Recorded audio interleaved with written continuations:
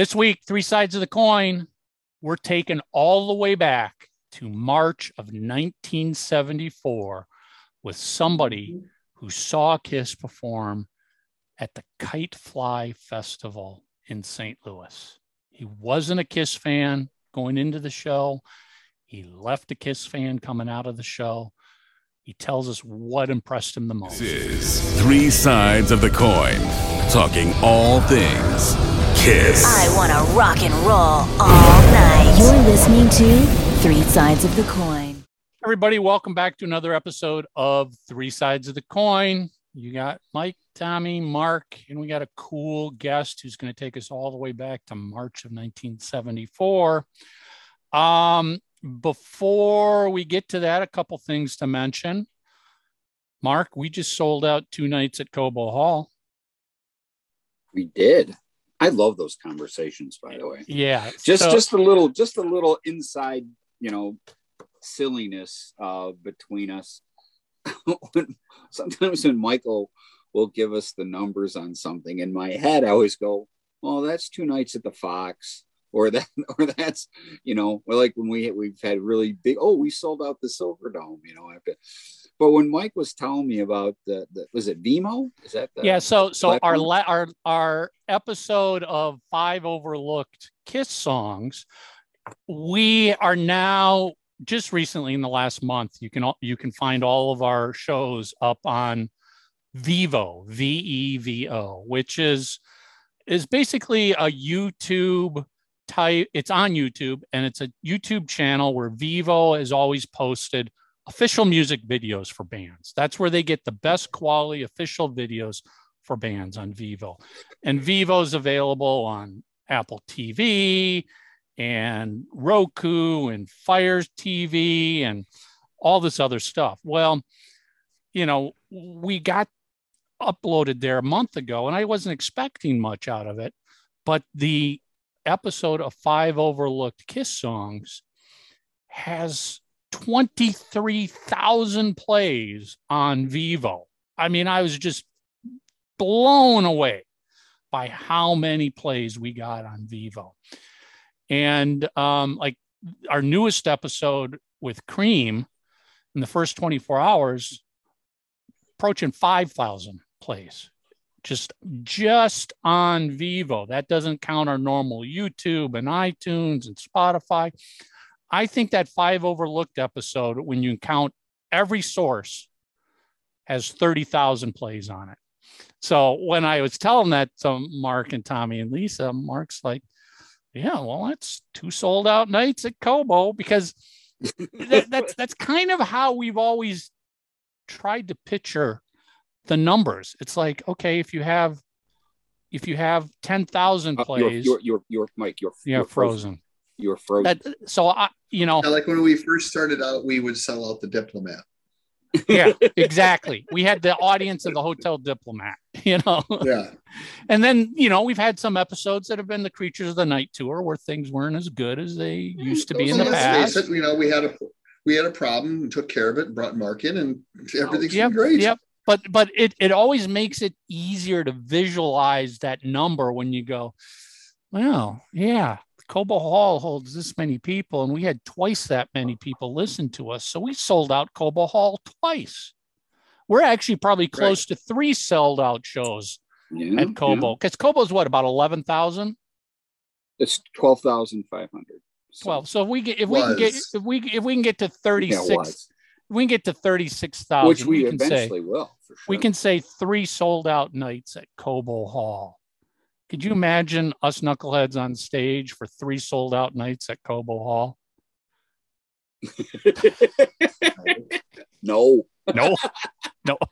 Can't either. I can't even imagine getting in the door. And anyway, we're overwhelmed, by the response we're starting to get from Vevo. We got to thank you guys. So welcome to all you guys that are listening on Vevo. Vevo, because it's all watch, it's all video. Vevo is only video. Welcome, guys. And honestly, I think it's all new listeners, because like the Cream episode, I put that up on Vevo the day before the YouTube video normally goes live, and I didn't tell anybody because I just wanted to see what Vivo could do on their own. And in 24 hours, there was nearly 5,000 plays on our Vivo video. And then we took it live normally like we would do. So that's new people. So if you're a new Vivo viewer, welcome to the show.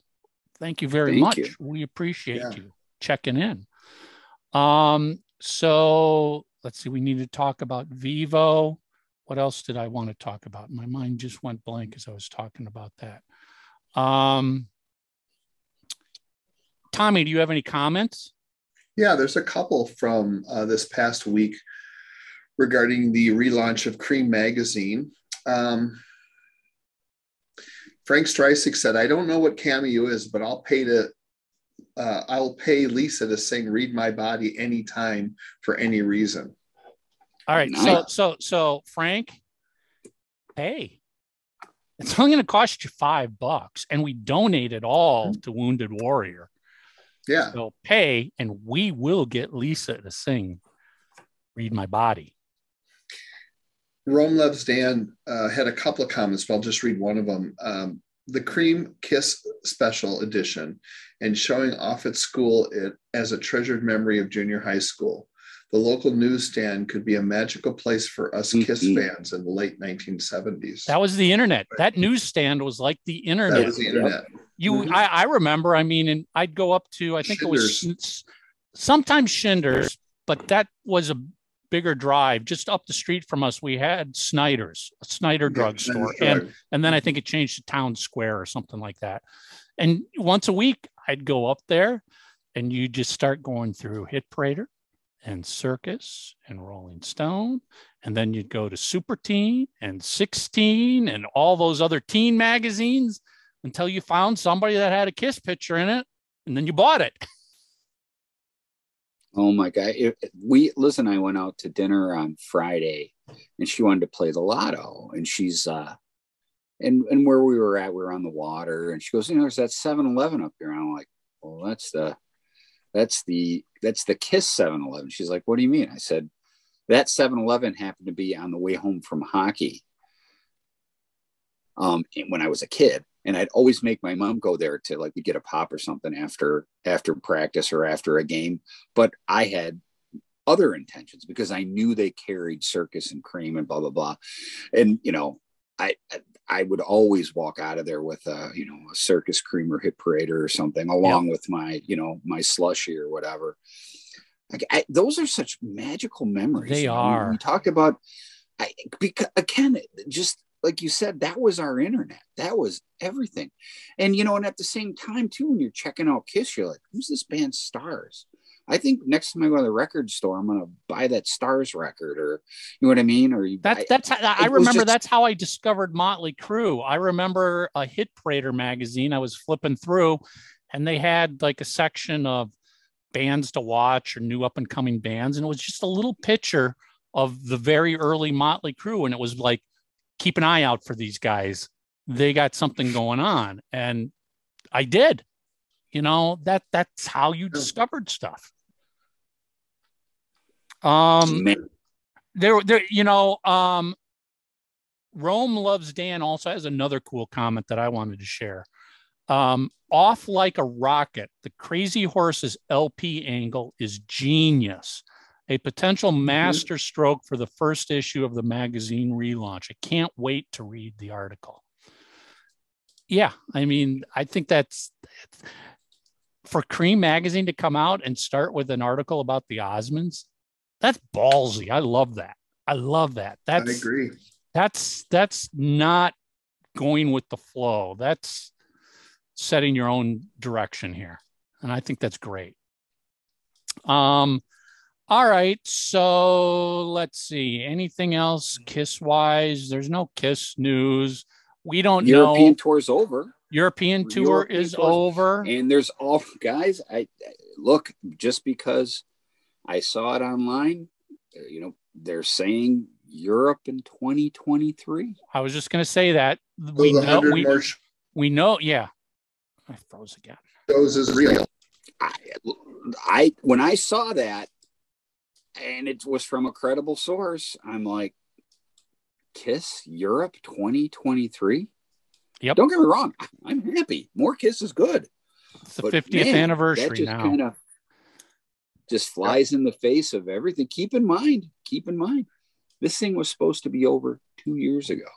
See, it seems like a year ago, July 2021. Excuse me. The end that of was the original before COVID. The end of the road tour. God, I keep freezing. There we go. I'm not frozen now. The end of the road tour is going to be renamed We Found More Road Tour. Yeah. Yeah. We've paved new road. We've paved some more road for us to end on. I don't know. If you like it, great. If you don't, whatever. It's Kiss. Nothing surprises me anymore. Anything is possible. I remember going to see the Who farewell tour in 1981. Wasn't it 82 or something? Yeah, exactly. How many farewell tours has Ozzy done? Scorpions, Judas Priest. I don't know. By the way, those new Ozzy songs are just dynamite. And I'm not ordering it through I haven't Facebook. listened to the second one yet, but I've got it queued up to listen to. Tony Iommi. Yeah. So today's guest, Doc Rivers. That's a cool name. Doc, in March of 1974, stumbled across this new band playing a Kite festival in St. Louis, Missouri. Think about that. This guy was there in March of 1974, a month after the debut album came out. He saw Kiss at the Kite Fly. And he talks about how he discovered Kiss. He talks about what he loved about Kiss. He talks about the whole Kite Fly event. He talks about his Kiss fandom after that. When did he check out? Why did he check out? This is a fun conversation of somebody sharing their memories from very early on in Kiss's career. I mean, that's just, think about that. March of 1974. Who knew of Kiss back then? Very few people knew anything of Kiss. So he saw them at the Kite Fly. Talks about the whole thing. It's a fun conversation. Let it roll, and we'll see you at Cameo. It's 3 sides of the coin, and we're here. And you can hire us to say something on video for you. But before everybody rolls their eyes and goes, what the hell am I hiring 3 sides for? We are donating 100% of the money we raise to charity. Okay. So think about that when you want us to say something. We can do a birthday shout out, an anniversary shout out. Lisa can do a Paul Stanley rap. Couldn't you, Lisa? Would you do that, please? I can sing Read My Body. I can do a Paul Stanley rap. Anything that you want to do, I'll do. Mark, well, not everything. Would you get up and go open something? No, but I'll say something funny. I'll read a comment. Yeah, Tommy will. You can send Tommy a comment and he'll read it. Now, seriously, you guys all know what Cameo is all about. We'll do a video shout out for any occasion, saying anything you want. I don't know if we've even got any limits. You could have us say something like 3 sides of the coin sucks, and we'll do that. We're really easy here. So head over to cameo.com, look for 3 sides of the coin. The 4 of us will get together and record a video message for you, donating all of our money to charity. Important stuff here. All right. You guys just missed all kinds of great stuff because Mike didn't have the record. I didn't have the record button down. We've done that a couple times. You have one job. I got one job. Really, one job. Listen, Ed McMahon telling me I got one job. All right, three sides of the coin. We're going to do this all over again. I'm going to see how good my memory is because I forgot to hit the record button. Today, we are joined by Doc Rivers. Now, you might go, who's Doc Rivers? Is he a friend of Ed McMahon? No. Doc Rivers is going to take us on a journey of memories and stories, which I'm predicting right now is going to make this an incredible Three Sides episode. Doc attended this little odd event that Kiss performed at in March of 1974, 1 month after the debut album came out. Doc went and saw Kiss at this event called the Kiss Kite Fly in St. Louis, Missouri, put on by KSHE, the big rock station. And clearly it was one of the most interesting, unique, and odd shows Kiss has ever done. I mean, it was a big event outdoors during the day. If I recall from other things I've read and seen about it, incredibly windy, might even have been a bit cold in March. But Doc, you're going to take us into the mind of a teenager who saw Kiss in 1974. I mean, there wasn't much for Kiss performances prior to that a lot of people would have been able to see in person. No. So Doc, how did you discover Kiss before we get into this event? Had you heard of them prior to this? I had heard of the band, and like I said, KSHE Radio, they had played. I had heard one song, and that was Nothing to Lose. That's the only song I had heard from them. Where I come from, there wasn't a lot to do on weekends or this, that, and the other. You know, we did a few things. We went camping, we went to concerts, and we went. That's it. That was it. I mean, we've talked about that many times. Back then, growing up as a Kiss fan, you didn't have internet, you didn't have video games, you didn't have cable TV, you didn't have everything that's a distraction / choice now. You basically had your bikes, your buddies, a baseball glove, and, record albums. You'd get together with your friends and you'd listen to music. Exactly. And that's what we would do. We would talk about music and this, that, and who was coming in the concert the following week or the next month. Like the month before I saw Kiss, I saw Slade. I don't know if you've ever heard of them. Are you kidding? Yeah. Love them. That was in, I believe, January or February of 74. It was about a month before I saw Kiss. And they was at a place in St. Louis called the Ambassador Theater. And the funny thing about that concert was, back then, what is hard for a lot of people to understand that didn't actually attend concerts at that time, the sound was very raw. Yeah. The PA systems, even the amplification was raw. And the Ambassador Theater was a good place to go and hear music. You'd see it about 3,000 people. And I had just seen Slade then. I've seen Montrose right around that time, Alice Cooper, Jethro Tull. I had seen all these. And people will ask me, well, why do you say that Kiss was so good? I mean, you're 17 years old. I had a lot to compare them to. Yeah, you just named some of the best of the era. Oh, my God. Well, yeah, and that's just some off the top of my head. I mean, to go, I worked weekends while I was in school, so I had money to go to concerts. It was either go to a concert or go camping, play guitars with your buddies, ride your bikes, play baseball, and that was it,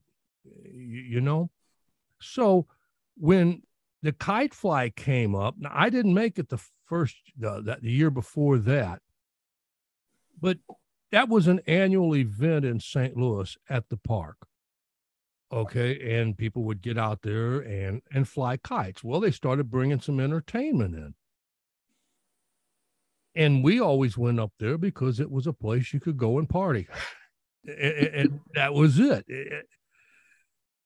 So my one buddy said, you want to go to the Kite Fly? I said, yeah, we might as well. I go, who's playing there? I know that they had bands the year before. I don't remember who it was. And he said, it's going to be that group called Kiss. And I go, I heard something. They played something. He said, yeah. He said, these guys dress up in makeup or something. I go, that's cool. Let's go. So that's what we did. We decided to take off and head up the road. St. Louis is about 25 miles away, I guess, from where I lived. And the deal, we had a lot of the places say that it was on March 29th, which was a Friday. I know that it wasn't on a Friday because I didn't cut classes. We didn't quit school. And it was a kite fly where people went out and flied kites, Some would be stoners out there, flying kites. There'd be families out there, it was. And I can just imagine this event. I mean, all three of us again. Now, I grew up in Minneapolis, have since moved away, but Minneapolis, Detroit, St. Louis, this is Midwestern towns. Mm-hmm. All these towns loved rock. They were big rock, Midwestern rock. Mm-hmm. And you're right. It's just like, it wasn't that you were going to specifically see Kiss. You were just going because what the hell else do we have to do today? Let's just get in the car and go to the festival. Yeah. So we decided to go. And I kept thinking that it may have been on Saturday. That would make more sense. Yeah, but it was on a Sunday. It was on March 31st. And I had people tell me, and there was two guys with me that we went there, and one of them's not here no more. He's gone, but the other guy was still alive. And I talked to him, and he remembers it being a Sunday. And the reason I said it was a Saturday, because we had to stop and get some party supplies. Okay. Where I come from, on Sunday, the only place you could find to get alcohol would have been a tavern, and it would have had 3-2 beer, and that's all you could buy. Yep. And I remembered we had bought some wine to take with us to this. See, concerts was different. People don't understand. I mean, drugs and alcohol was a staple at concerts. God, yeah. I mean, I remember going to arena concerts, and you would just walk in there and you'd get a contact high. There was so much. First of all, smoking of anything was basically permitted. So those venues were just a haze of smoke, tobacco, marijuana. Yep. You'd see people tripping down the stairs. Oh, yeah. I mean, concerts were a different event back then. It was. And this one was going to be outside. So that is why I think we got there a little late, because we went across the river into Illinois. For one, I was only 17. My one buddy was 18. You could buy liquor at 18 in Illinois, but you had to be 21 in Missouri. So we had went across the river, got a couple of bottles of this stuff called Night Train Express. You don't know what it is. Look it up online. Yes. It's something, I wouldn't even smell this stuff now, but we had to stop and get that. And we took off and headed up there to the Kite Fly, and it was comical in a way. Now that when I look back on it, we was in this old car, this old Valiant. I mean, it was, like I said, when we got into where the park was, Forest Park is big, it's huge. I mean, I don't know how many acres it is, but they had the World Fair there in 1903, I think, or whatever. There's an 18-hole golf course. The zoo's in there, the Muni Opera, everything. It's a huge place. But we get there and we're trying to find a place to park. Well, we couldn't. And I'll never forget. We had the wing windows open. The car was just full of smoke. We're sitting there. It was just Cheech and Chong. I'm imagining, yes, Cheech and Chong meets Dazed and Confused. And I said, man, where are we going to get in to park? The parking lot's full. And my one buddy sitting there, he goes, ask the officer there. And I go, yeah, you asked. So we just drove. We ended up having to drive all the way down by the golf course. And it was like a half a mile back up. We had to walk. But back then we walked everywhere. It didn't make a difference back then. And so we get out of the car, and it was a very chilly day. It was a great day to fly a kite. It was a good day for a concert. I would have hated to have been a musician on that stage playing that day. because the wind was blowing. It probably was about 60 degrees, and it was cold, you know. So we're walking up, and we had like coats. I had like an Army flight jacket, you know, it had them great big pockets in it and everything. So stuck a bottle of wine in that, and, you know, and a couple cans of beer and whatever else, you know, and we headed up and we started walking. Well, as we get up to the where the stage area was, I thought I'd heard some music, and I said, "Is that band playing?" And because you have to understand, I didn't know who Kiss really was. I didn't really know. I didn't read rock and roll magazines or anything like that. And well, there wouldn't have been anything really of any anything substantial. Yeah, nothing. I mean, again, the debut album only came out within the last month, and we know that early on part of Kiss, the Kiss and Casablanca were having issues with Warner Brothers at the time, and I mean, yeah, it's not like these guys would have been on the cover of every music magazine.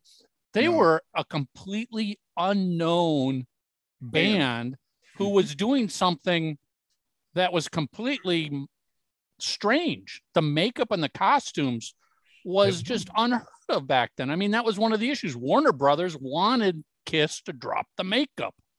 Exactly. And the thing that a lot of people don't get about this is that they were, at that time, they were a very good rock and roll band. Take away their makeup, whatever you want. They didn't even have to, you know, have all the fancy stage moves.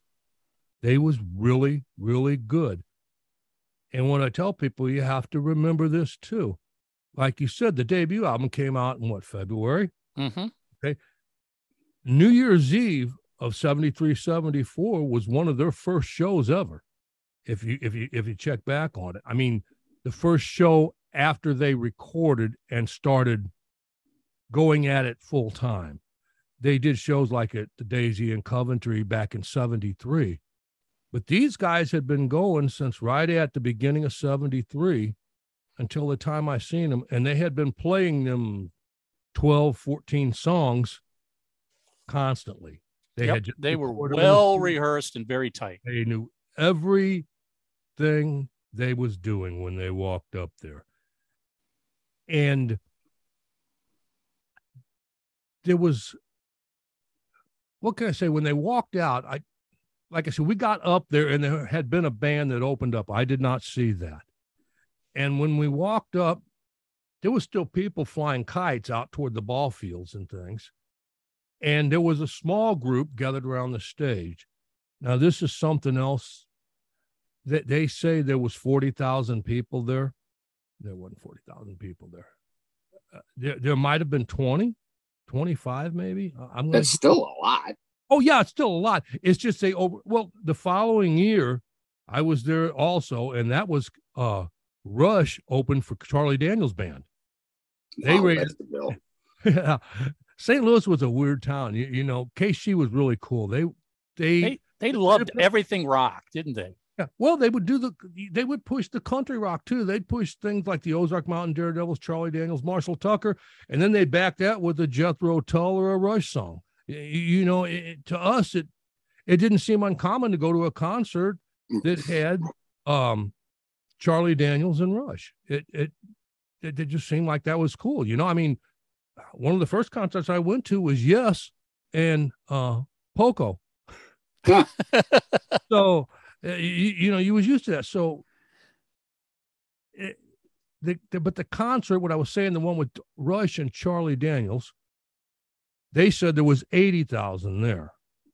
I will say this, there was twice as many there as there was at the Kiss show, because Charlie Daniels had a pretty big name going and Rush had started to grab hold. You have to remember, again, Kiss was not really known. They wasn't going to draw people to the concert. There was probably more people there to fly kites than there was to see Kiss. Oh, yeah, exactly. There was probably more people like you who were just like, let's go out to the kite fly today. We don't give a crap who's playing. And then they discovered Kiss because Kiss was there. Kiss didn't draw, I shouldn't say they didn't draw anybody, but they didn't draw beyond probably a few hundred people specifically for Kiss. Exactly. Sure. So when they came out on stage, it was, the stage was pretty high. I want to say it was 5 or 6 foot built off the ground. It wasn't real big. And I remember, it's hard to put it all back in and remember it like it really was and not what I think it was. You know what I'm saying? Sure. I do not remember them being introduced, although somebody said that Junior Smalling was there and he introduced them. Now, I do not remember that. There is some pictures. If you look at that video that I did, there's I think it's on that one. I might not, but I have it of that. There's more pictures of that show, and there's pictures of J.R. Smalling on standing side stage. Well, Mark, maybe you know this. When was the first time JR used the "You Wanted the Best, You Got the Best" intro? It was well after that. That's all I know. So I'm guessing there was no choreographed, scripted intro in Kiss's repertoire quite yet. Well, go back, because I can easily prove, because when they played here in Detroit in April, opening for Aerosmith, which, by the way, if I remember correctly, that was tied in with the WABX Kite event on Belle Isle here in Detroit. However, the Kite event was on the Belle Isle, which is an island in the Detroit River, but the concert was at the Michigan Palace. But they tied the event together. But the point I'm bringing up is that was in April, so probably a few weeks after Doc saw them, and they were just introduced as a most unusual band. Please welcome Kiss. Yeah, exactly. That was that. And then just a few months later, when they played I think it was in California, Are You Ready to Rock? Are You Ready to Roll? Put Your Two Lips Together and Welcome Kiss. Yeah. So the JR thing was, I think that was actually, that was in 75, early 75 when that, I believe, I could be wrong. There's going to be some geek out there. Hey, look, guys, again, it's like guys sitting in a bar. Okay. I could easily look that up too. I'm just going off the top of my head. So, right. Don't I would bet, Doc, at your show, maybe somebody from the radio station came out and just said, please welcome Kiss. I mean, that was probably the extent of it. I would think it was something like that. That I do remember them walking out they walked out from behind the amplifiers, and they had to plug their guitars in. They wasn't behind a big curtain or nothing. They just walked out on stage and plugged their guitars in. But when they walked out, people started going, oh, because they was all dressed in black, and their hair was black and silver, and they had this makeup on their face. And everybody's going, wow, and the first song they did was Deuce. There's no doubt in my mind to that. I remember that. And my memory of that was how rock and roll Ace Frehley's guitar sounded. It was just, when he took, now Paul Stanley kicked the song off. I believe he was playing the Flying V at that time. And Ace had a tobacco sunburst Les Paul. And when he took his lead rides, like in Deuce, I mean, he just ripped. It was, and it was cold out. It was too cold. I don't know if any of you guys play music or not. Mark does. Mark does? Okay. Well, 60 degrees and the wind's blowing, and you're standing up 6 foot above the stage, and it was cold. I mean, I had a coat on, and, I was sticking my hands in my pocket and stuff like that. And so, their fingers but they showed no, they acted like they was playing to 1 million people. It didn't matter. They had a plan at what they was doing. And, Gene Gene and Paul were good singers. They really were at that time. And again, I reiterate, the sound system, they were horrible back then. You compared to what there is now, or even compared to what they had in the 1980s. They was really raw. And this one was run off a generator, and it was starving for power. You could tell, you could feel it. It didn't have enough watts. They didn't have enough power to push the PA system. And there was some feedback and squeals, and you'd hear the low end speakers. They'd be trying to get Peter's kick drum, get it more, and the speakers would start farting out on it. They just didn't have the power to do it. There's something special about that kind of experience for concerts, because it was so raw and powerful back then. It was just stacks of speakers, and probably every amp on stage was turned up to 11. It was nothing but noise. And to be at a show like that, you literally, I remember, you would feel it. I mean, you would feel that bass beat in your heart for you.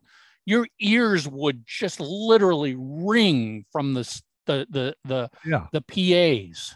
And the point you made too about the variety of bands, that's gone now, because now it's a metal fest, or it's a country fest, or it's this, that, or the other. And they just always seem to put all these genres of the same bands together. So it was fun when you were, younger back in those days, to go and see a variety of bands that had literally nothing similar at all, but they're both, rock bands. Right.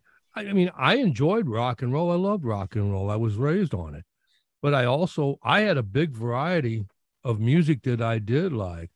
And when music, a lot of people say, well, Kiss changed. Well, all music changed.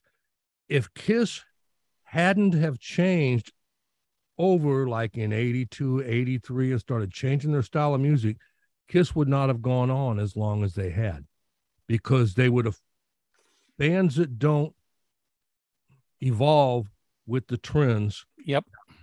That was a question I wanted to ask you. Actually, there's two questions here. Number one, Kiss, I would have imagined, couldn't have played more than 45 minutes that day. And also, because you said you're 16, 17, when and if did you check out, meaning did you drop out being a Kiss fan at any time along the line? So if you could answer those two questions. Actually, it's a three-parter. The first one I want to throw, okay, so if they did play about 45 minutes, I'm guessing, I don't know. Number two, how was the reaction to them? Because most, if I'd say almost all the people would not have been familiar with their catalog. And when did you check out, if you did? Okay. First off, the show probably, I'm going to guess, lasted about an hour. They probably did a dozen or so songs. The thing that I noticed about that, and like I said, I was really into music back then. So I did pay attention to music. I even owned a Marshall back then. I had a 50 watt. So I understood what they was going on. The thing that I noticed about Kiss at that show that changed over the years, they played them songs the same speed they were played on the studio album. Peter played, they did not, how a live show, everybody will play faster? Mm-hmm. Mm-hmm. They did not do that. They played the songs, Strutter, Deuce, Cold Gin, all of them was played studio speed. So they didn't really rush through their songs. Like I said, they only had so many to do. They only had, I want to say they 12 or 13 songs they did. I don't remember hearing each and every song. The song that sticks out to me most was Cold Gin. And I had that guitar riff running through my head, for a couple of days until I went out and bought the album after that. But that guitar riff stuck in my head. And I was talking to my buddy on the way home. I said, that's going to be a good song for them. Well, hell, there was about 6 songs on that album that was really, yeah. you know, them songs were strong. They've lasted. They're still good songs Yep. today. Yeah. Rock and roll. So you heard the best songs of Kiss.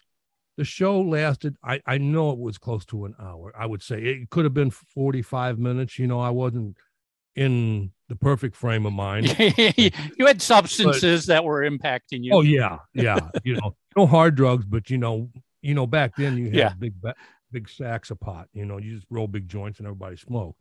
You know, like I said, there was in that concert, there was 2 guys in front of me, and they had a hookah pipe that was probably 18 inches tall with a couple leads, and they're both sitting there just, you know, smoking out of it. I mean, you know, it was different back then than it was now. And like I said, the police was all over the place, but they didn't say nothing. The only time the police would have ever stepped in is if there would have been a fight or something got physical or something like that. They never said anything about the drugs unless somebody would have really started freaking out, because there was people doing acid and tripping there at the show.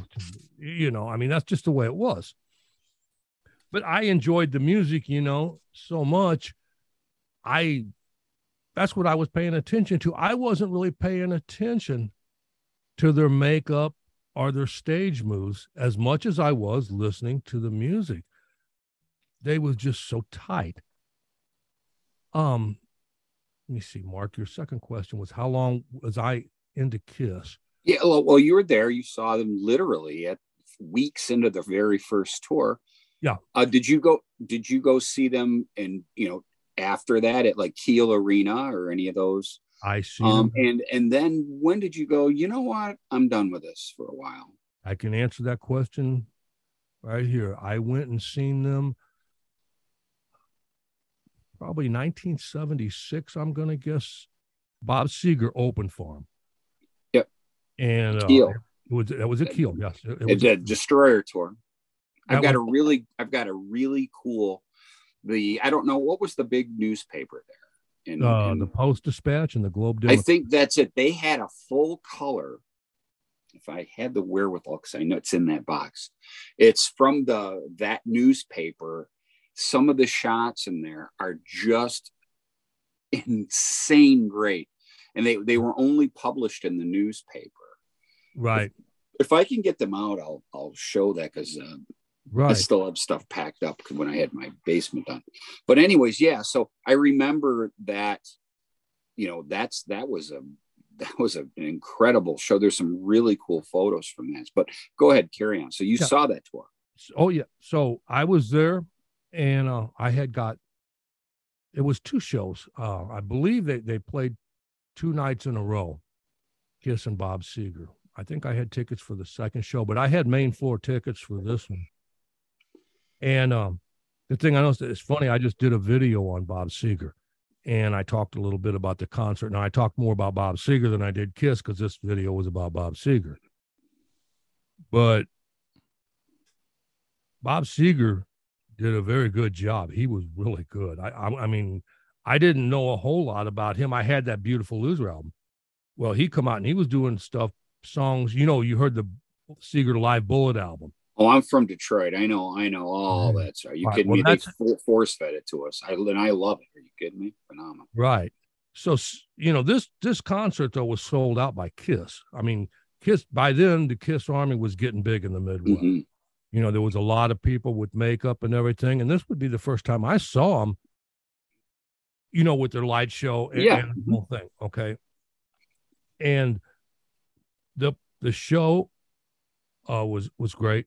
It was really eye-catching. The music was still good. I enjoyed it. I liked the other 2 albums, you know, the Rock and Roll All Night and, you know, things from Destroyer. They did a few songs. I think Destroyer was released by then. That was the tour. It was the Destroyer tour you saw. Okay, because I know, you know, the Kiss Alive album was out. Mm-hmm. You know, and that's the music was great, and I enjoyed the show. I liked it. I thought Seger was fantastic. I mean, he had people up dancing in the aisles, you know, during his show at that. And Kiss came out, and they had to they had to put on a good show to follow Bob Seger. I'm telling you, he was that good back then, and they just their show just exploded. You know, they were so good, really good. And then the last time I saw them, Love Gun was out. I'm going to say that this was at the St. Louis Arena, and it was a whole different thing. I don't know how many people was there, but you could tell they had moved the stage quite a ways up where the hockey rink was to give it the effect. And I didn't have great tickets for this. I just went because another buddy had tickets. Said, "Hey, you want to go?" I said, "Yeah." And you could tell the music was just not because of what music they was doing. They just didn't put it together and play. They wasn't playing as strong. It's like they was trying to hurry up and get through the songs. Ace had a lot of tuning problems. I don't know if it was his ear. I don't know if he was drunk. I don't know what it was.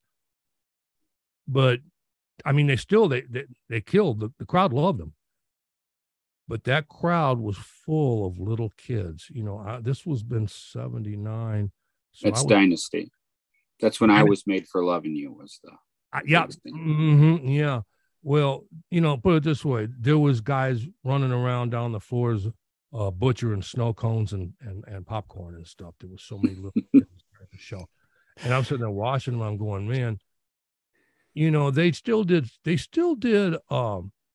Strutter and they still did Cold Gin and Deuce. And they did some of the good old material, but it wasn't raw. The show was more important at that time than the music, if you get my drift.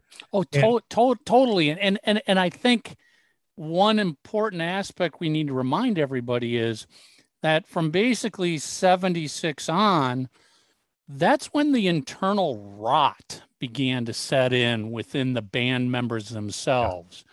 You know, when you saw them in 74, it was 4 young kids. Mm-hmm. All for one for all. We are going to do whatever we have to do to make it. Yep. And they were hungry. 76, 79, they made it. They were there. They were on top of the world. They had all the money in the world.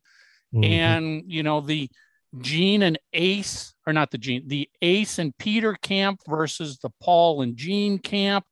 There, you know, as we know, anybody who studies Kiss history, that's when the friction really set in and it impacted the shows. I mean, we know, like on that Dynasty tour in 79, Peter had basically checked out. I mean, he wasn't playing great. He was doing things to jeopardize the show. I mean, you know, so as somebody like you who saw them in 74, mm-hmm.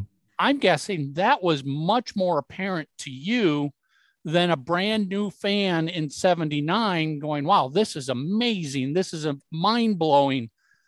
You knew what it was like 5 years earlier. Well, yeah, they were hungry. That's a word I can put for it. They was hungry. They was out to make it. There was no doubt about that. And also, even like I said, they said there was 40,000 people at that show that I was at in 74.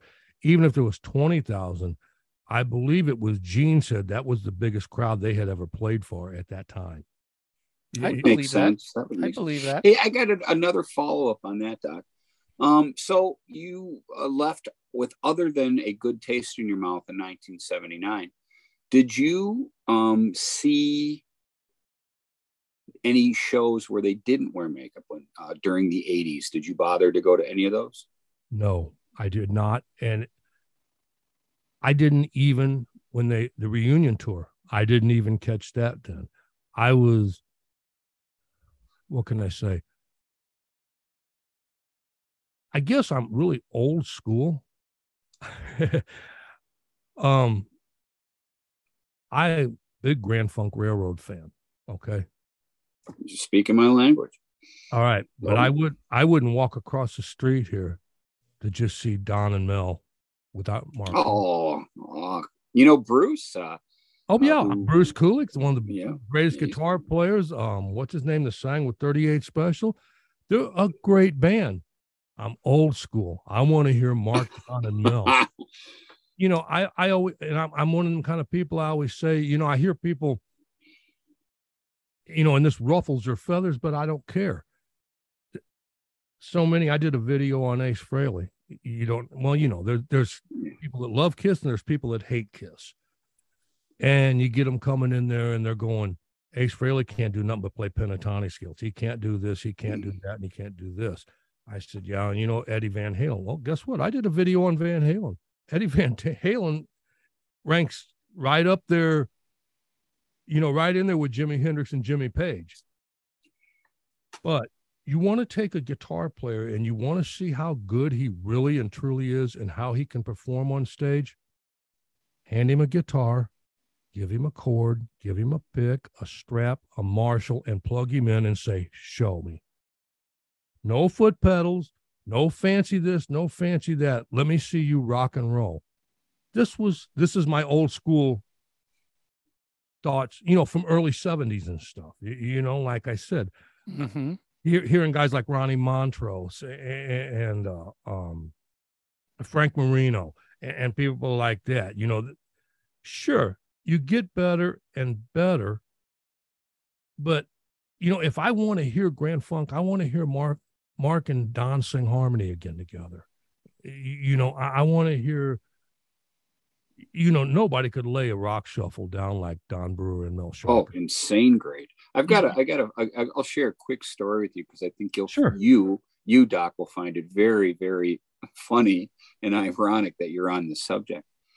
A few years back, I went and saw Ted Nugent and Blue Oyster Cult, and Mark Farner was the opener.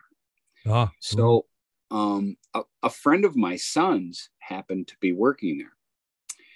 And he asked me who Mark Farner was before. And I said, you know, I told him, he's like, I didn't, you know, he didn't know any of the, because he's younger. Right. But it was funny after the show, he's like, was that guy in a famous band? I knew all those songs. Yeah.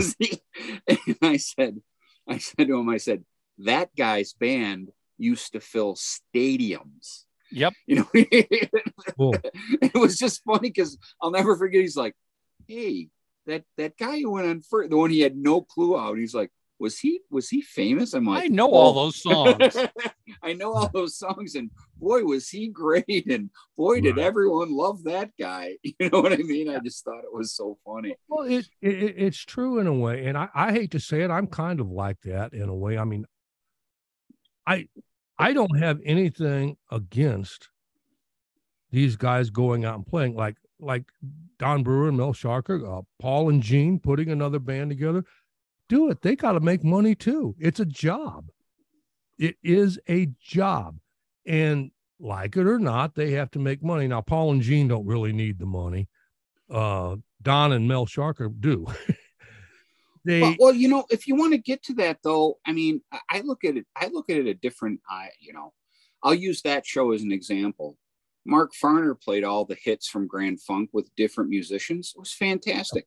Blue Oyster Cult played their catalog. You know, the brothers are gone. It's a different band. It's basically just Buck Dharma and Eric Bloom, and you know, and obviously Ted. You know, it's not his band from the 70s. But those three acts sold out Pine Knob, and it was a freaking great night of rock and roll. Oh, yeah. So I'm like, I see, I'm one of those guys. I don't, you know, original schmiginal. I don't care. I just get up there and play the songs, play them the right way, and we're gonna have a good time. And that's a great example. Like I said, all three of those acts played their catalog, and the people went crazy, and everyone left happy. Right. Well, there's nothing wrong with it. It's they do it because, well, one, some of them need the money, but some of them just refuse to quit. Well, for all of them, I would suspect. Yeah. They just love it. They just love being on stage. And the fans love it. Oh, sure. The fans love it. If the fans didn't love it, they wouldn't have no place to play. Exactly. Right. You know, the fans love it. Me, like I said, I guess you could say I'm a fan of old bands. I enjoy, you know, I'd like nothing more than to see Fogerty and get together with Stu and what's his name? I can't think. I know who you're talking about. Yeah, the bass player. Yeah, I'd like to see them guys get together and play. You know, they at the very last there after Tom quit. Was it Cliff? Was that the other guy's name? Cliff, yeah. Mm-hmm. Yeah, that was it. Yeah, I love them too. I mean, who does it? That's the American Songbook. The drummer, yeah. Great. Well, anyway, Tom quit and they went out and toured 3 pieces at the end. And I always thought, man, I just like to see him. Like I said, it's just all nostalgic is what it is. You know, I mean, Fogerty, you can go out and listen to him. I mean, and when he plays, it sounds like Creedence Clearwater. I mean, you know, he's got Kenny Aronoff playing drums with him and whatever. Oh, he's great, isn't he? Oh my God. Aronoff's just a monster. Yeah. But it sounds like Creedence, you know, and I'm not saying like even with the Grand Funk or even with Kiss, you know, with right now with Tommy and Eric, they still sound like Kiss, you know, an older Kiss. I mean, we all know when you get old like that, you're not going to be able to hit the notes you used to with your voice. Very few of them can do that. And Tommy Thayer doesn't play like Ace Frehley. But the whole sound is different to me. Nothing against it. And yeah, I'd go see, you know, I'd go see Kiss just to see Gene and Paul, and Tommy and Eric play. But I don't really care for the bands. And it's hard to say this too, you know, that don't have the singers with them. Like, I'm trying to think of the guy's name that's singing with Grand Funk now. The guy that sang for 38 Special. Yeah, I don't know his name. Yeah. It's hard. I'd like to hear Mark Farner sing. You know what I'm saying? And he still has the pipes. I mean, it's too bad those guys can't get in the room. You know, I mean, I think what you're saying, I totally respect. I mean, and that's the whole thing about music is we can all sit here and go, this is what I want. This is what I don't want.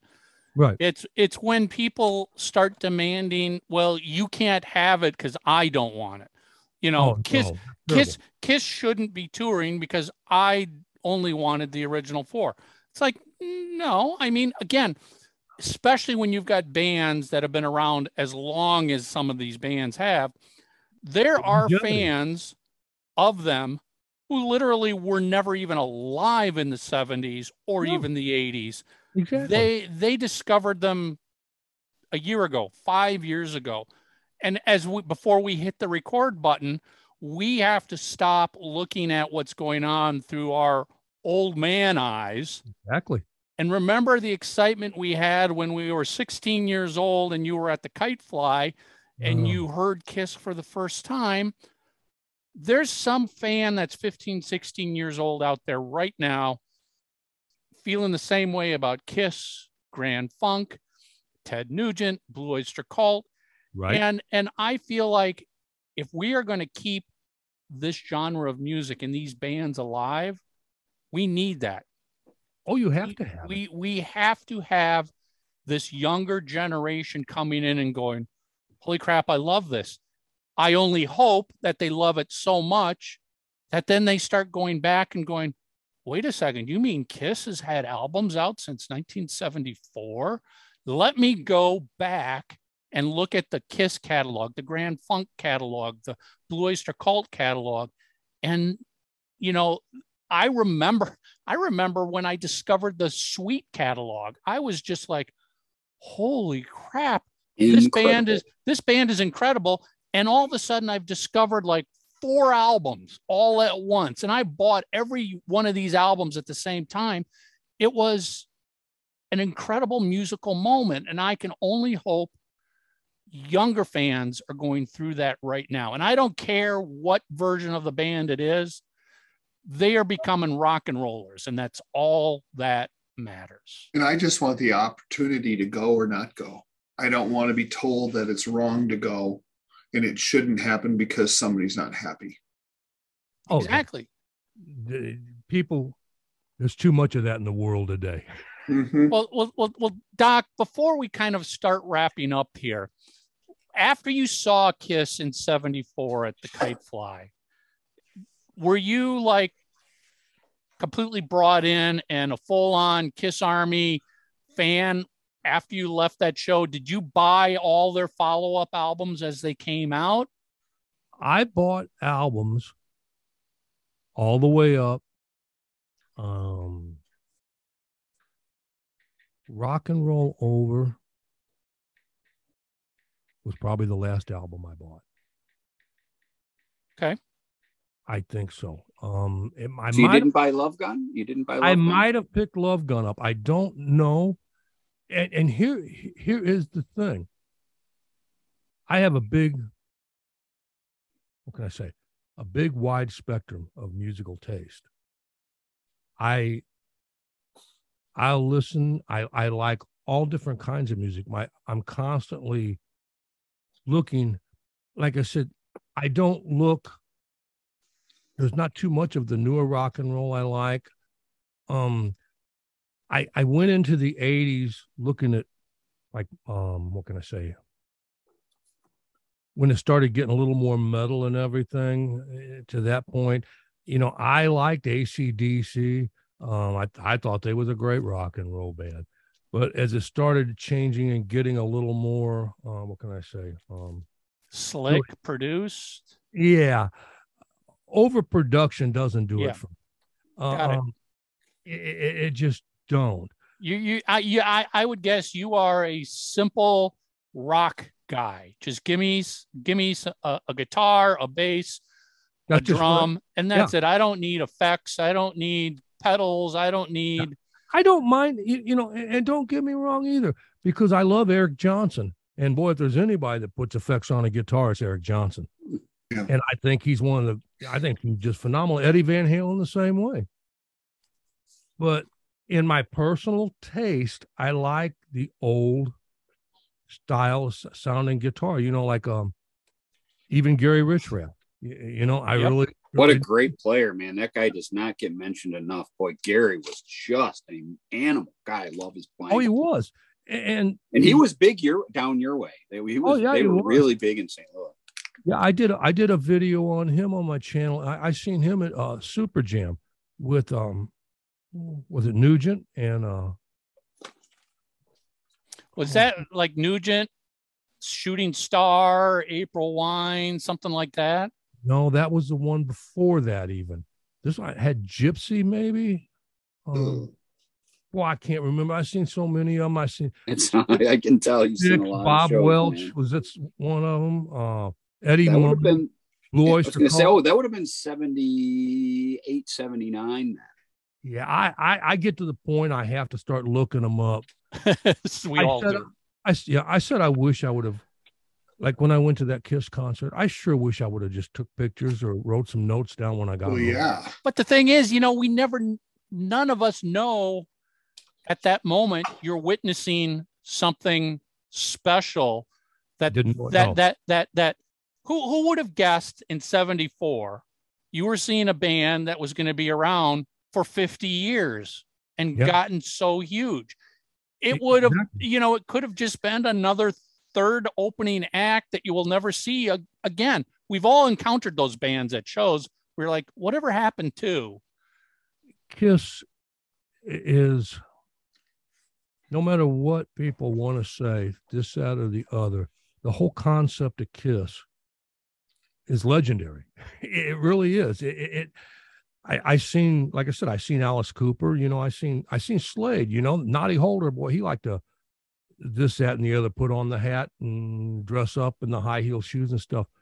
But Kiss took it to the limit. They went to the limit with everything.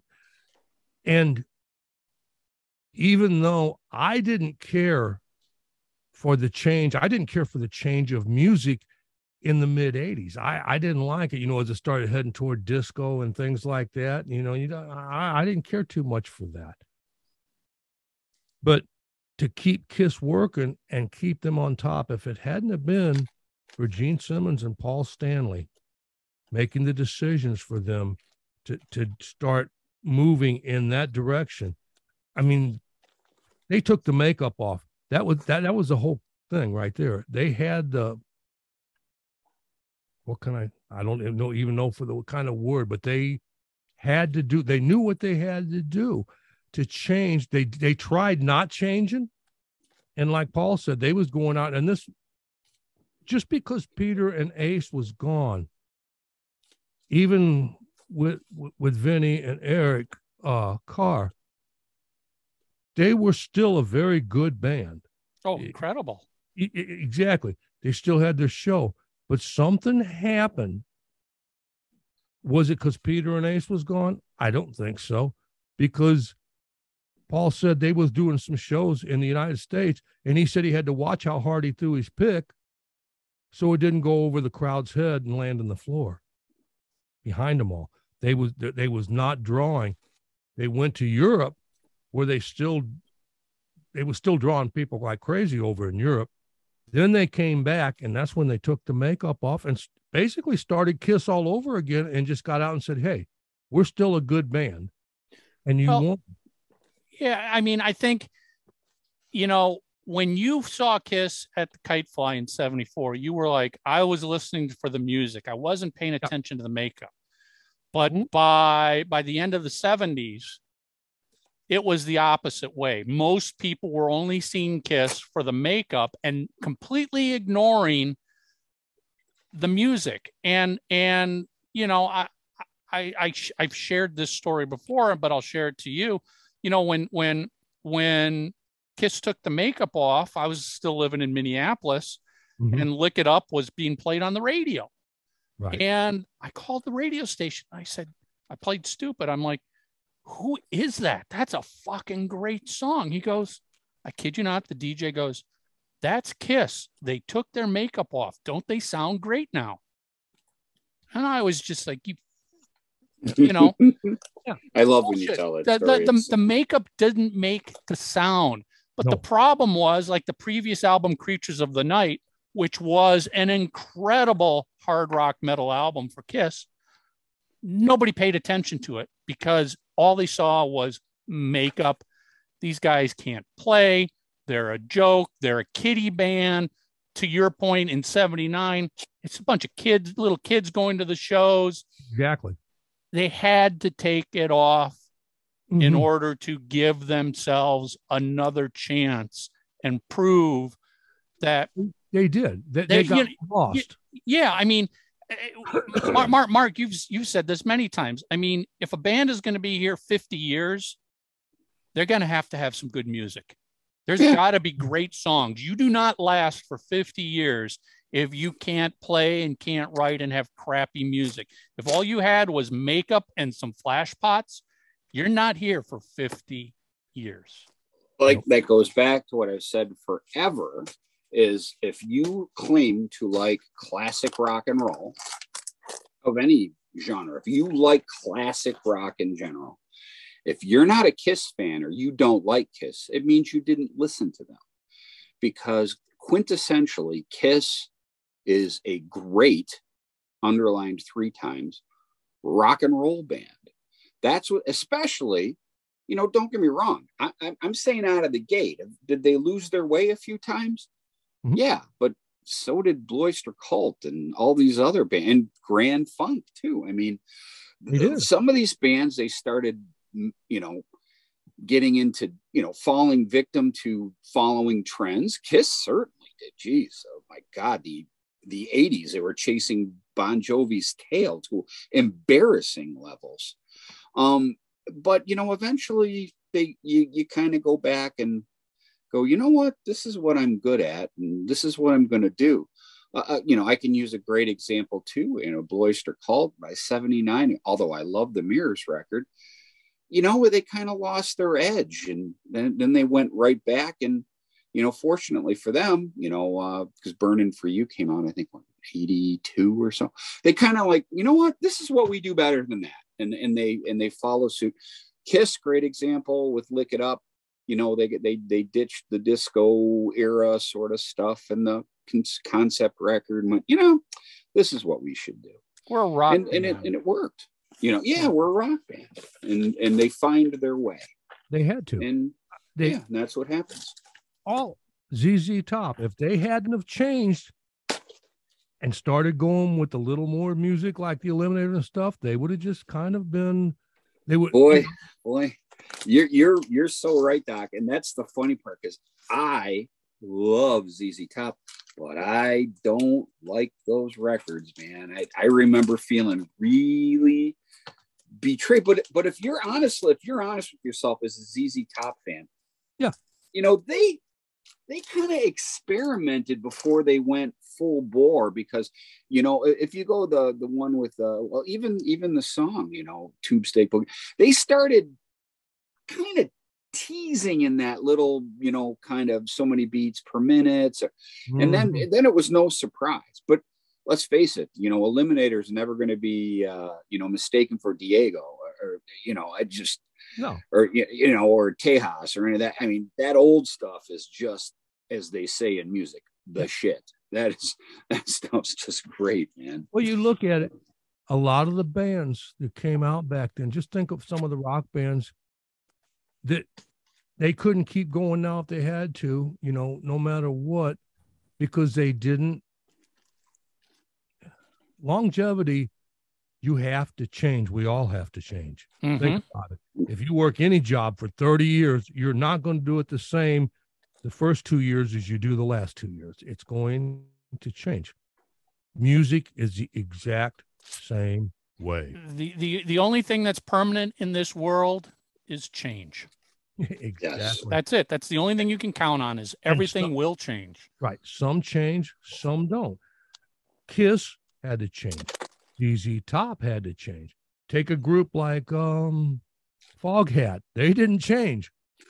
Hold on. Yes, they did. And that to Where their they at now? detriment. If no. What I'm saying is they kind of lost their hard rock ways in the early 80s, and it cost them fans. I'm one of them.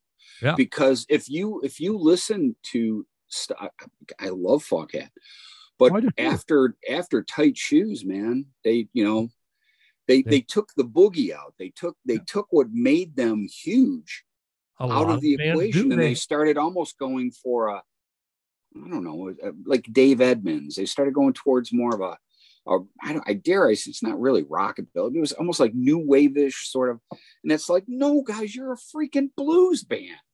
Play that kind of stuff. Play the boogie stuff, and they didn't. But I mean, I know what they did. They tried something different because it wasn't working. But go back in time, that whole sort of genre of music was kind of falling out of favor because it wasn't getting much airplay. Thank God for Van Halen. They kind of saved everything. But Mark, as we also talked about, and you made a great example of with Uriah Heep, once MTV hit, a lot of these bands, they didn't look good. They did not look good on video. No, they didn't. The way that it is, like I said, that is just a phenomenal song, one of the best songs in the Uriah Heep canon.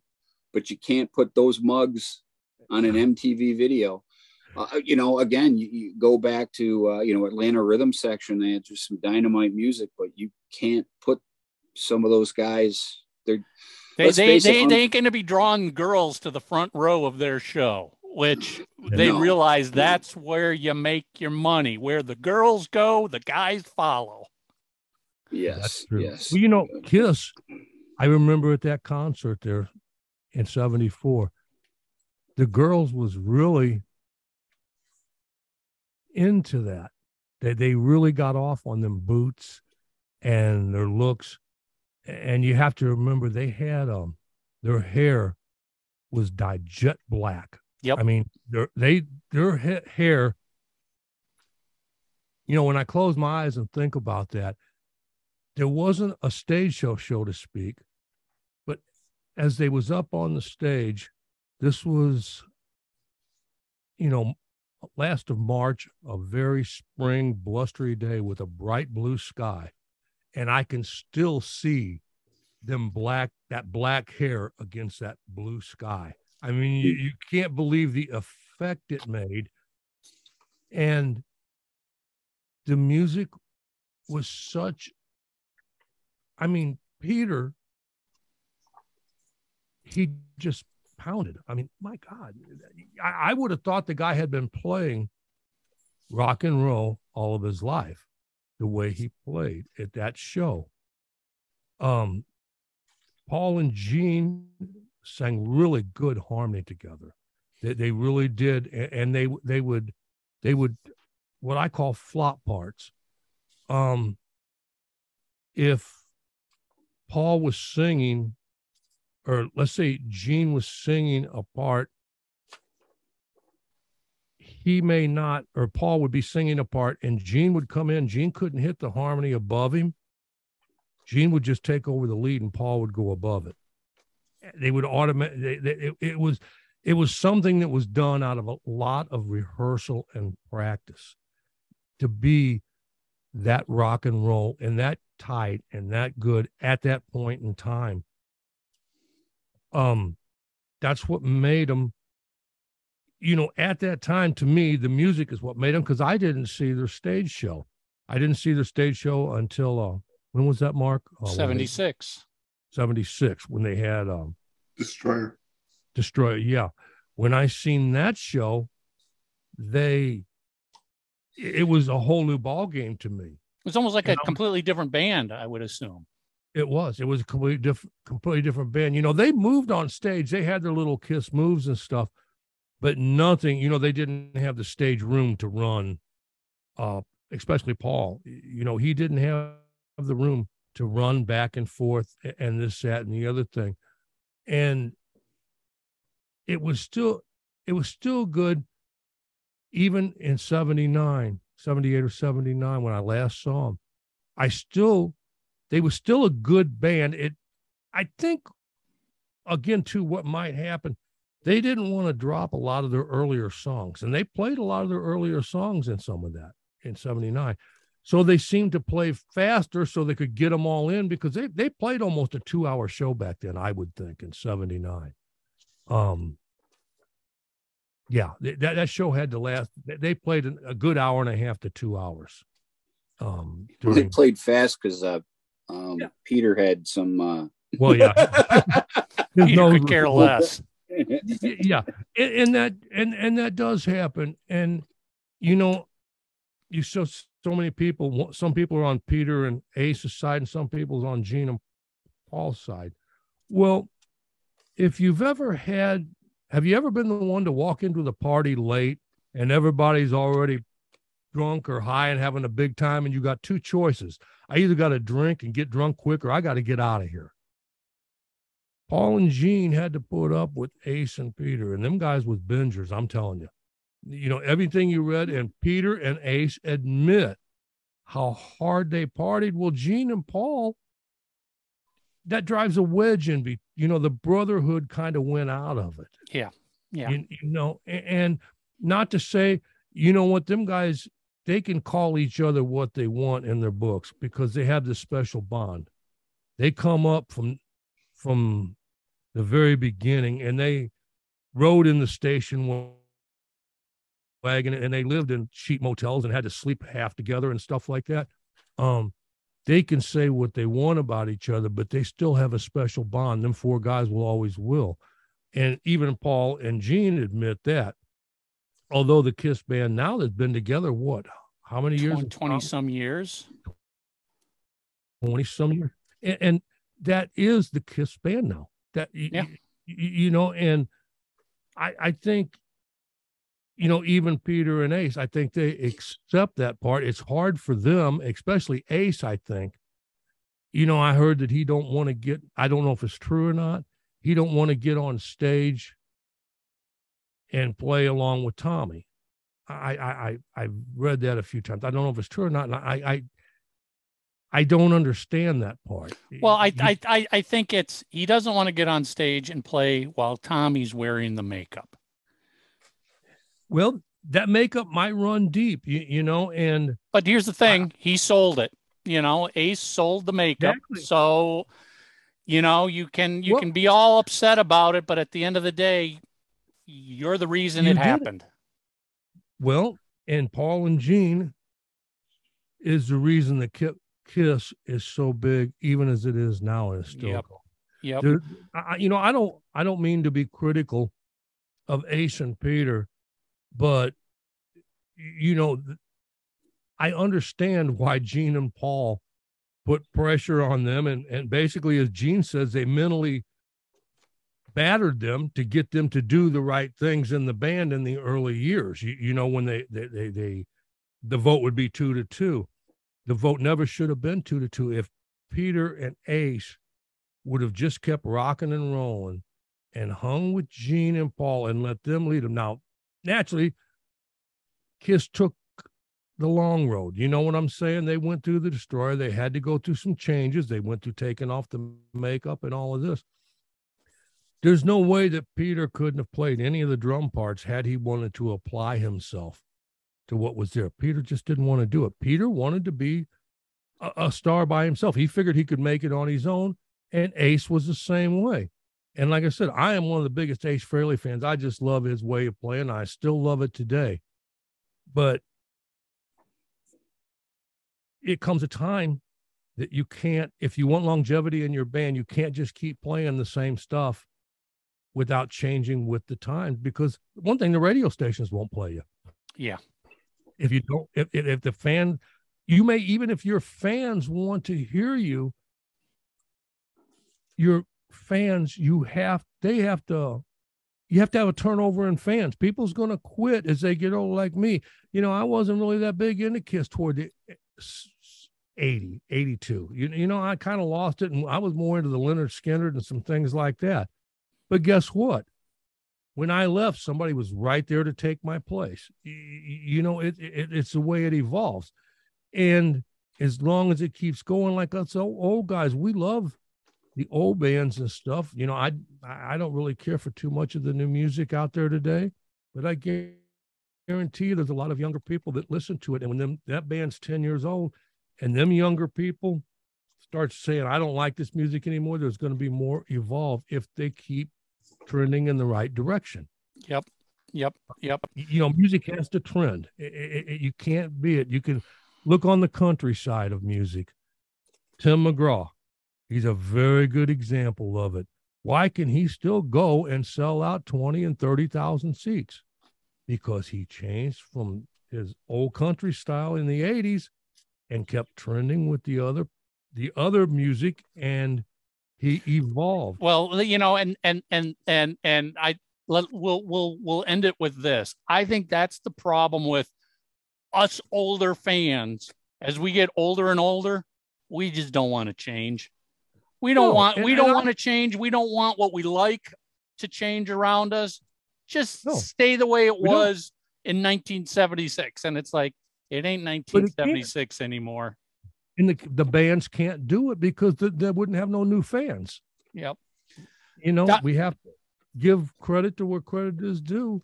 The producers and the radio stations, even though we don't like some of it, they know what's trending and they know how the young people feel. And, you know, there's going to come a day, 20 years from now, we're all going to be dead and gone. Who's going to take our place? Well, they are, but they're going to take it from other bands, and there will always be young fans picking up on Kiss, ZZ Top. They'll always look at Jimmy Buffett. He still has young fans coming and old fans. The old fans die off. He's got new ones that comes and fills their places. Yep.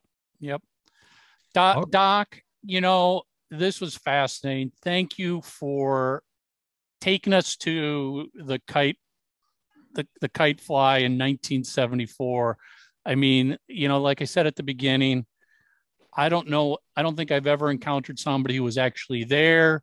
It's one of those events in Kiss history where, you know, we've seen some pictures, we've seen a few minutes of video. it's becoming rarer and rarer to find people that were at some of these very early Kiss events. And again, it was great that you took the time to sit down, share your memories, record them. So the young kids listening, because we got them, are going to learn, just the way you describe, seeing Kiss. And it was the music in 1974. It was the music that got you. To me, it was, and that's good. Also remember, but there was a lot of, especially the girls there, that was really into that makeup. That they was talking about it, and you could see the makeup and their stage presence still had an effect on people. They had charisma up there. They really and truly did. Besides being good musicians, there was good musicians that made a great band. They commanded the stage. They commanded the audience. Doc, I know you do your own videos and you've got a YouTube channel. Do you want to plug it here real quick? I sure do. It's called River Docs. If anybody wants to come by and hear some old rock and roll history, some of it comes off the top of my head. Some of it I do a little research. Some of it I read a lot. I've read all my life. I have a lot of, you wouldn't believe the stacks of books, and they're mostly all about music. You sound like Mark. That's all he does is he reads rock and roll biographies. We got to get together if he comes down this way sometime. Yep. Oh, I will definitely look up. I'm going to be down there a lot. So check out River Docs. Just search for it on YouTube. You've got a channel filled with all sorts of videos out there. And again, Doc, thank you so much for letting us experience the kite fly. Hey, thanks a lot for having me, guys. If you have something to say, leave a voicemail or send us a text message. Call 320-515-4771. Guys, I found it just so cool to hear from somebody who's there, who was there a month after the debut album was released. I mean, just think about that. Kiss was nothing. Nobody's. They had no buzz. They had nothing going for them. A month after that album is out, they're coming through St. Louis to play some kite fly festival. You can be sure that St. Louis pretty much never heard of Kiss. Well, I think of I was thinking, and while he was talking about that, I'm like, he said that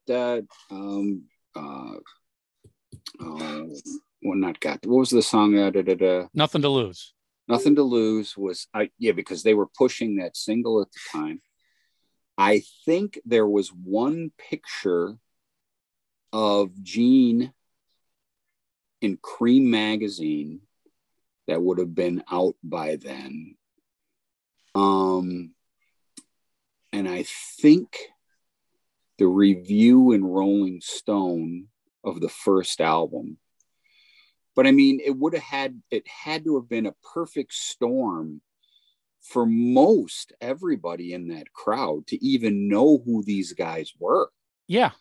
Because you didn't have that. And again, I stress this all the time for the younger fans. There was no internet. You have to think of a world without one. Yeah. There was no immediately hearing from somebody else who discovered it. You would wait months. And to your point, Mark, a little photo in Cream magazine.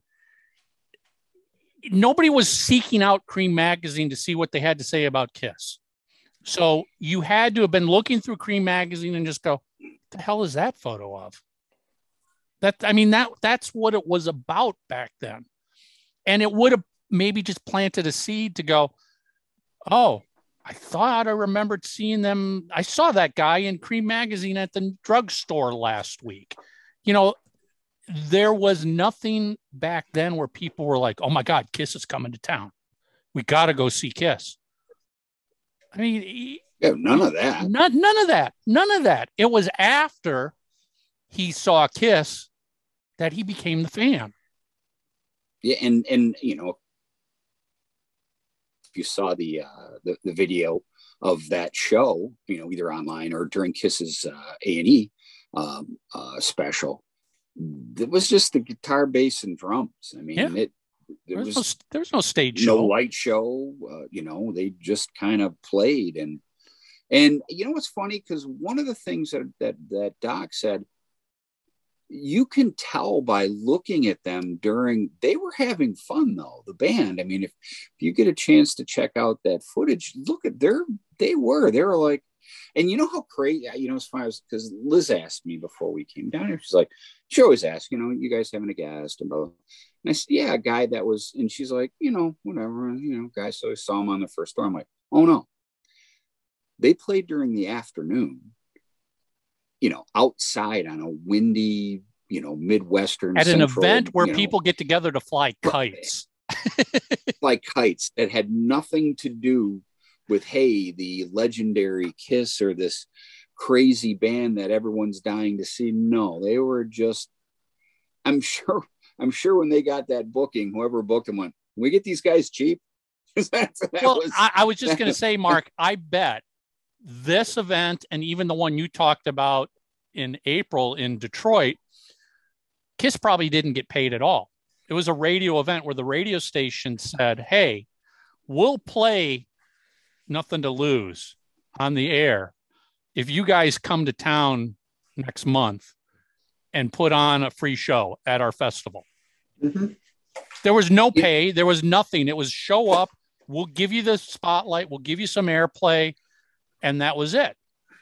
You know what I find fascinating about both the Detroit and the St. Louis Kite shows, or the association with, because again, the one in Detroit was associated with the local radio station's Kite thing.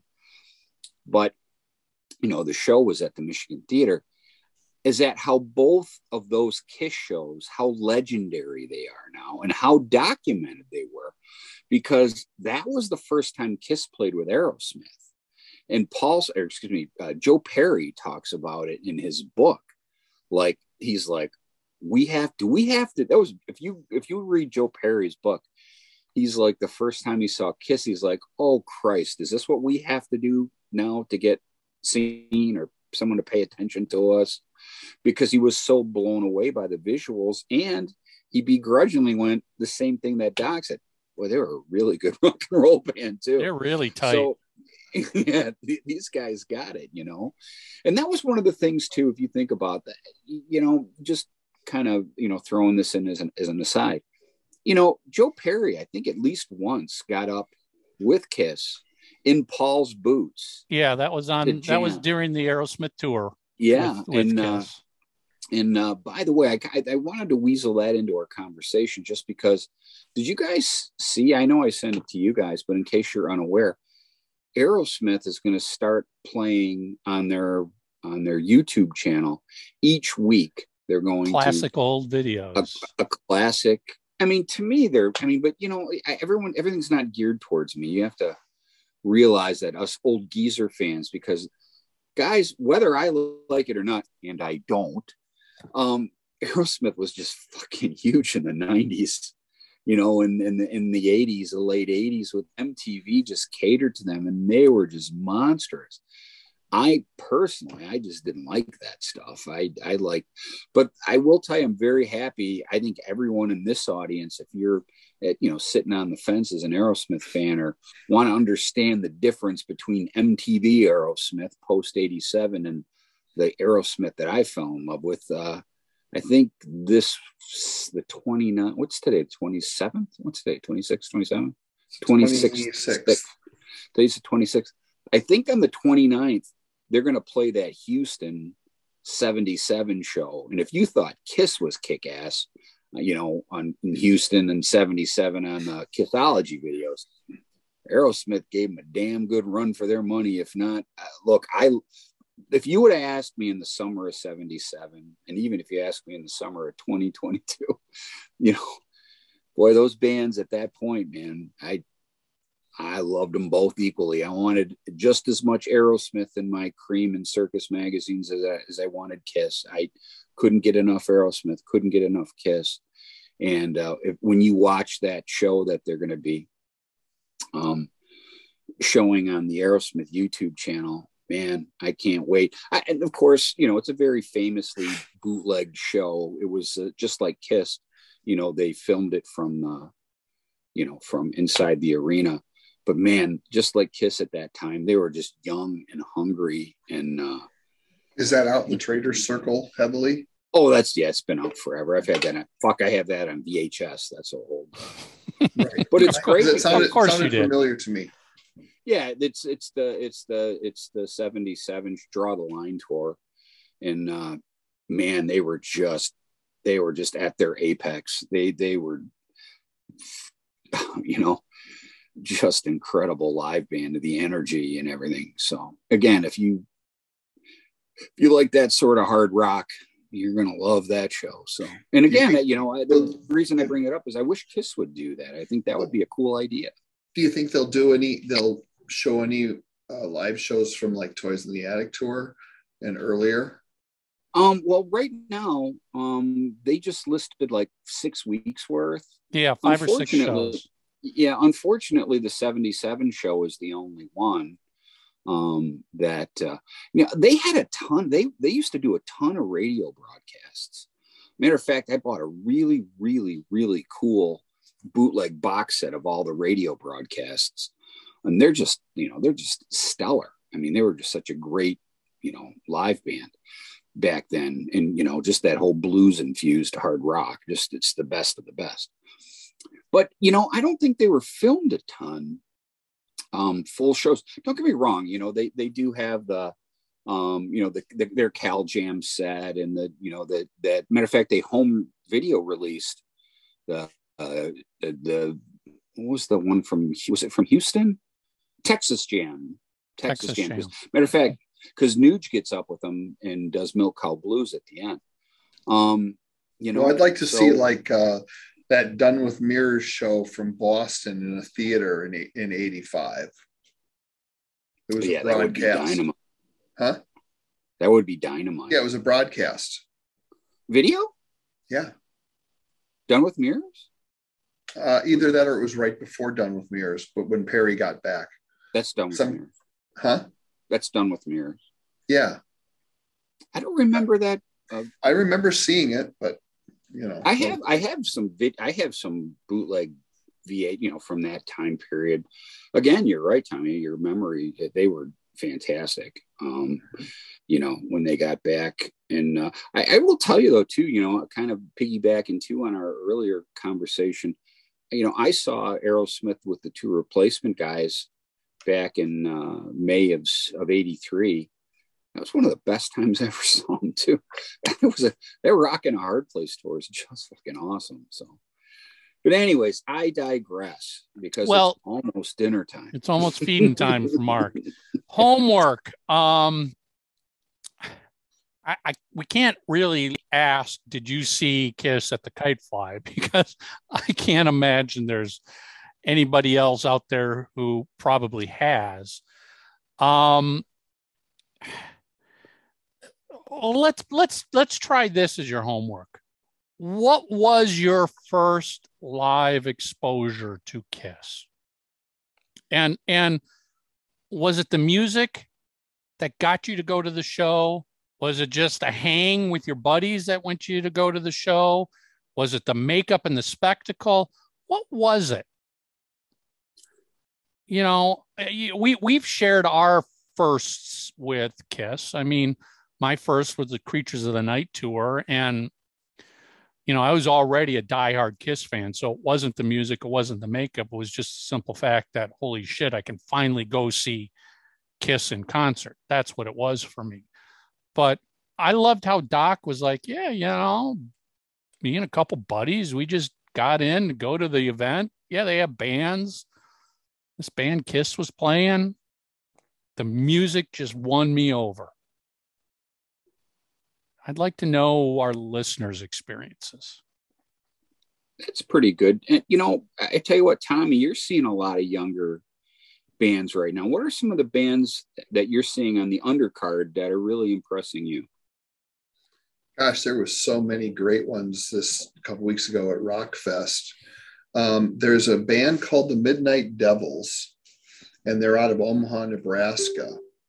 And they had a lot of energy. They were only a 3-piece, but they were great. I really enjoyed them. So you should check them out. And the lead singer wears makeup. He's a bass player.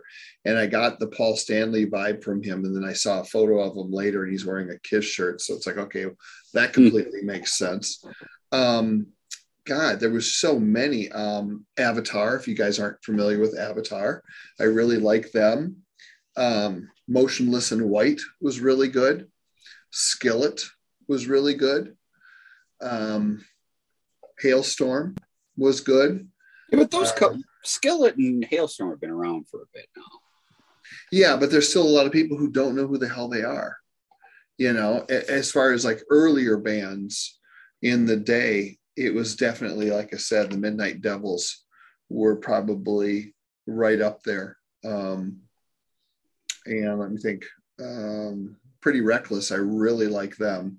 Yeah, my son, they canceled. I think it was them that canceled here in Detroit. Somebody got sick or something, because it was them, and I think Hailstorm. It could be. Yeah, they have a new record out, and their single is "Death by Rock and Roll," and I think it's just a great song. So they're another one that I thought was really, really good. And of course, our friend John Five. But he's all instrumental for the most part, but just so incredibly talented and so much fun to watch. Oh, Lilith Czar, Andy's wife, really good, really, really good. Check her out. So speaking of Andy, I saw you had to wear a Packers jersey. Son of a bitch, you won that bet. It ain't over, beer sack. Because I know you're listening right now laughing. Andy, you got to make him wear a cheese head next time. There will be redemption, and he will find himself in some Steelers garb. It's going to happen. Why Steelers? Make him put the Vikings on. No, because he doesn't know. The whole bet was you have to wear the team you hate the most. So I ended up in Packers jersey. He would have, if he lost the bet, he would have had to wear Steelers because he's a Bengals guy. Got it. Yeah. So putting a Vikings thing on, he'll root for our team when he can, in the same fashion in which I would always root for the Bengals. The thing is, if he puts the Steelers on, that's going to make Lisa happy. She said she gets really aggressive online with this stuff. Like, because I think she said something under his post, like, I don't even remember what it was, but something like, it's always nice to see a Bengals ass hat or something like that. It was really aggressive. So she loves her Steelers. But yeah, that was pretty funny. Well, anyway, Andy, the bet has to be Tommy's got to wear a cheese head. And to make it even better, like, make him wear it at one of your shows where he's doing photography the whole night. Well, that's what I did with the freaking Steelers or the Packers jersey. They were playing. Yeah, but Packers jersey isn't quite as embarrassing as having to be there for like an entire show wearing a piece of cheese on your head. Fair. Right up in the photo pit. Well, everyone will just think I'm special needs. Look, I look forward to the day where I can have enough confidence to make a football bet. It's been 65 years and I still can't with any. Yeah, you got that true. That's true, Mark. Well, so what is the thing that the Steelers tout that he would have to wear that would be the most embarrassing thing for him to wear? Because they don't have like a piece of cheese. They don't have like, I don't know, whatever. Well, the Steelers got the towels, right? They got the towels. Don't they have like hard hats? Oh, maybe. Do they have maybe a hard hat with the two beer holders? Oh, I'm sure they do. It's Pittsburgh. Okay, yeah. Well, there you go. So we'll come up with another one. Lisa, do you have a hard hat with beer holders on it? I'm sure you do. Yeah, and I would have mentioned Black Veil Brides also earlier to Mark's question, but we talk about them, so people should know who they are by now. Yeah, they're not a new band. No. So yeah. All right. Go check all out right, guys. So you know what your homework is. That's it. We'll see everybody next week. The show. Visit 3sidesofthecoin.com. Subscribe on YouTube. Follow and rate us on Spotify. Subscribe and leave a review on iTunes. We appreciate your support. Voices for 3 Sides of the Coin, provided by LarryDavisVoice.com and by JessicaMarsVoice.com. That's Mars with a Z.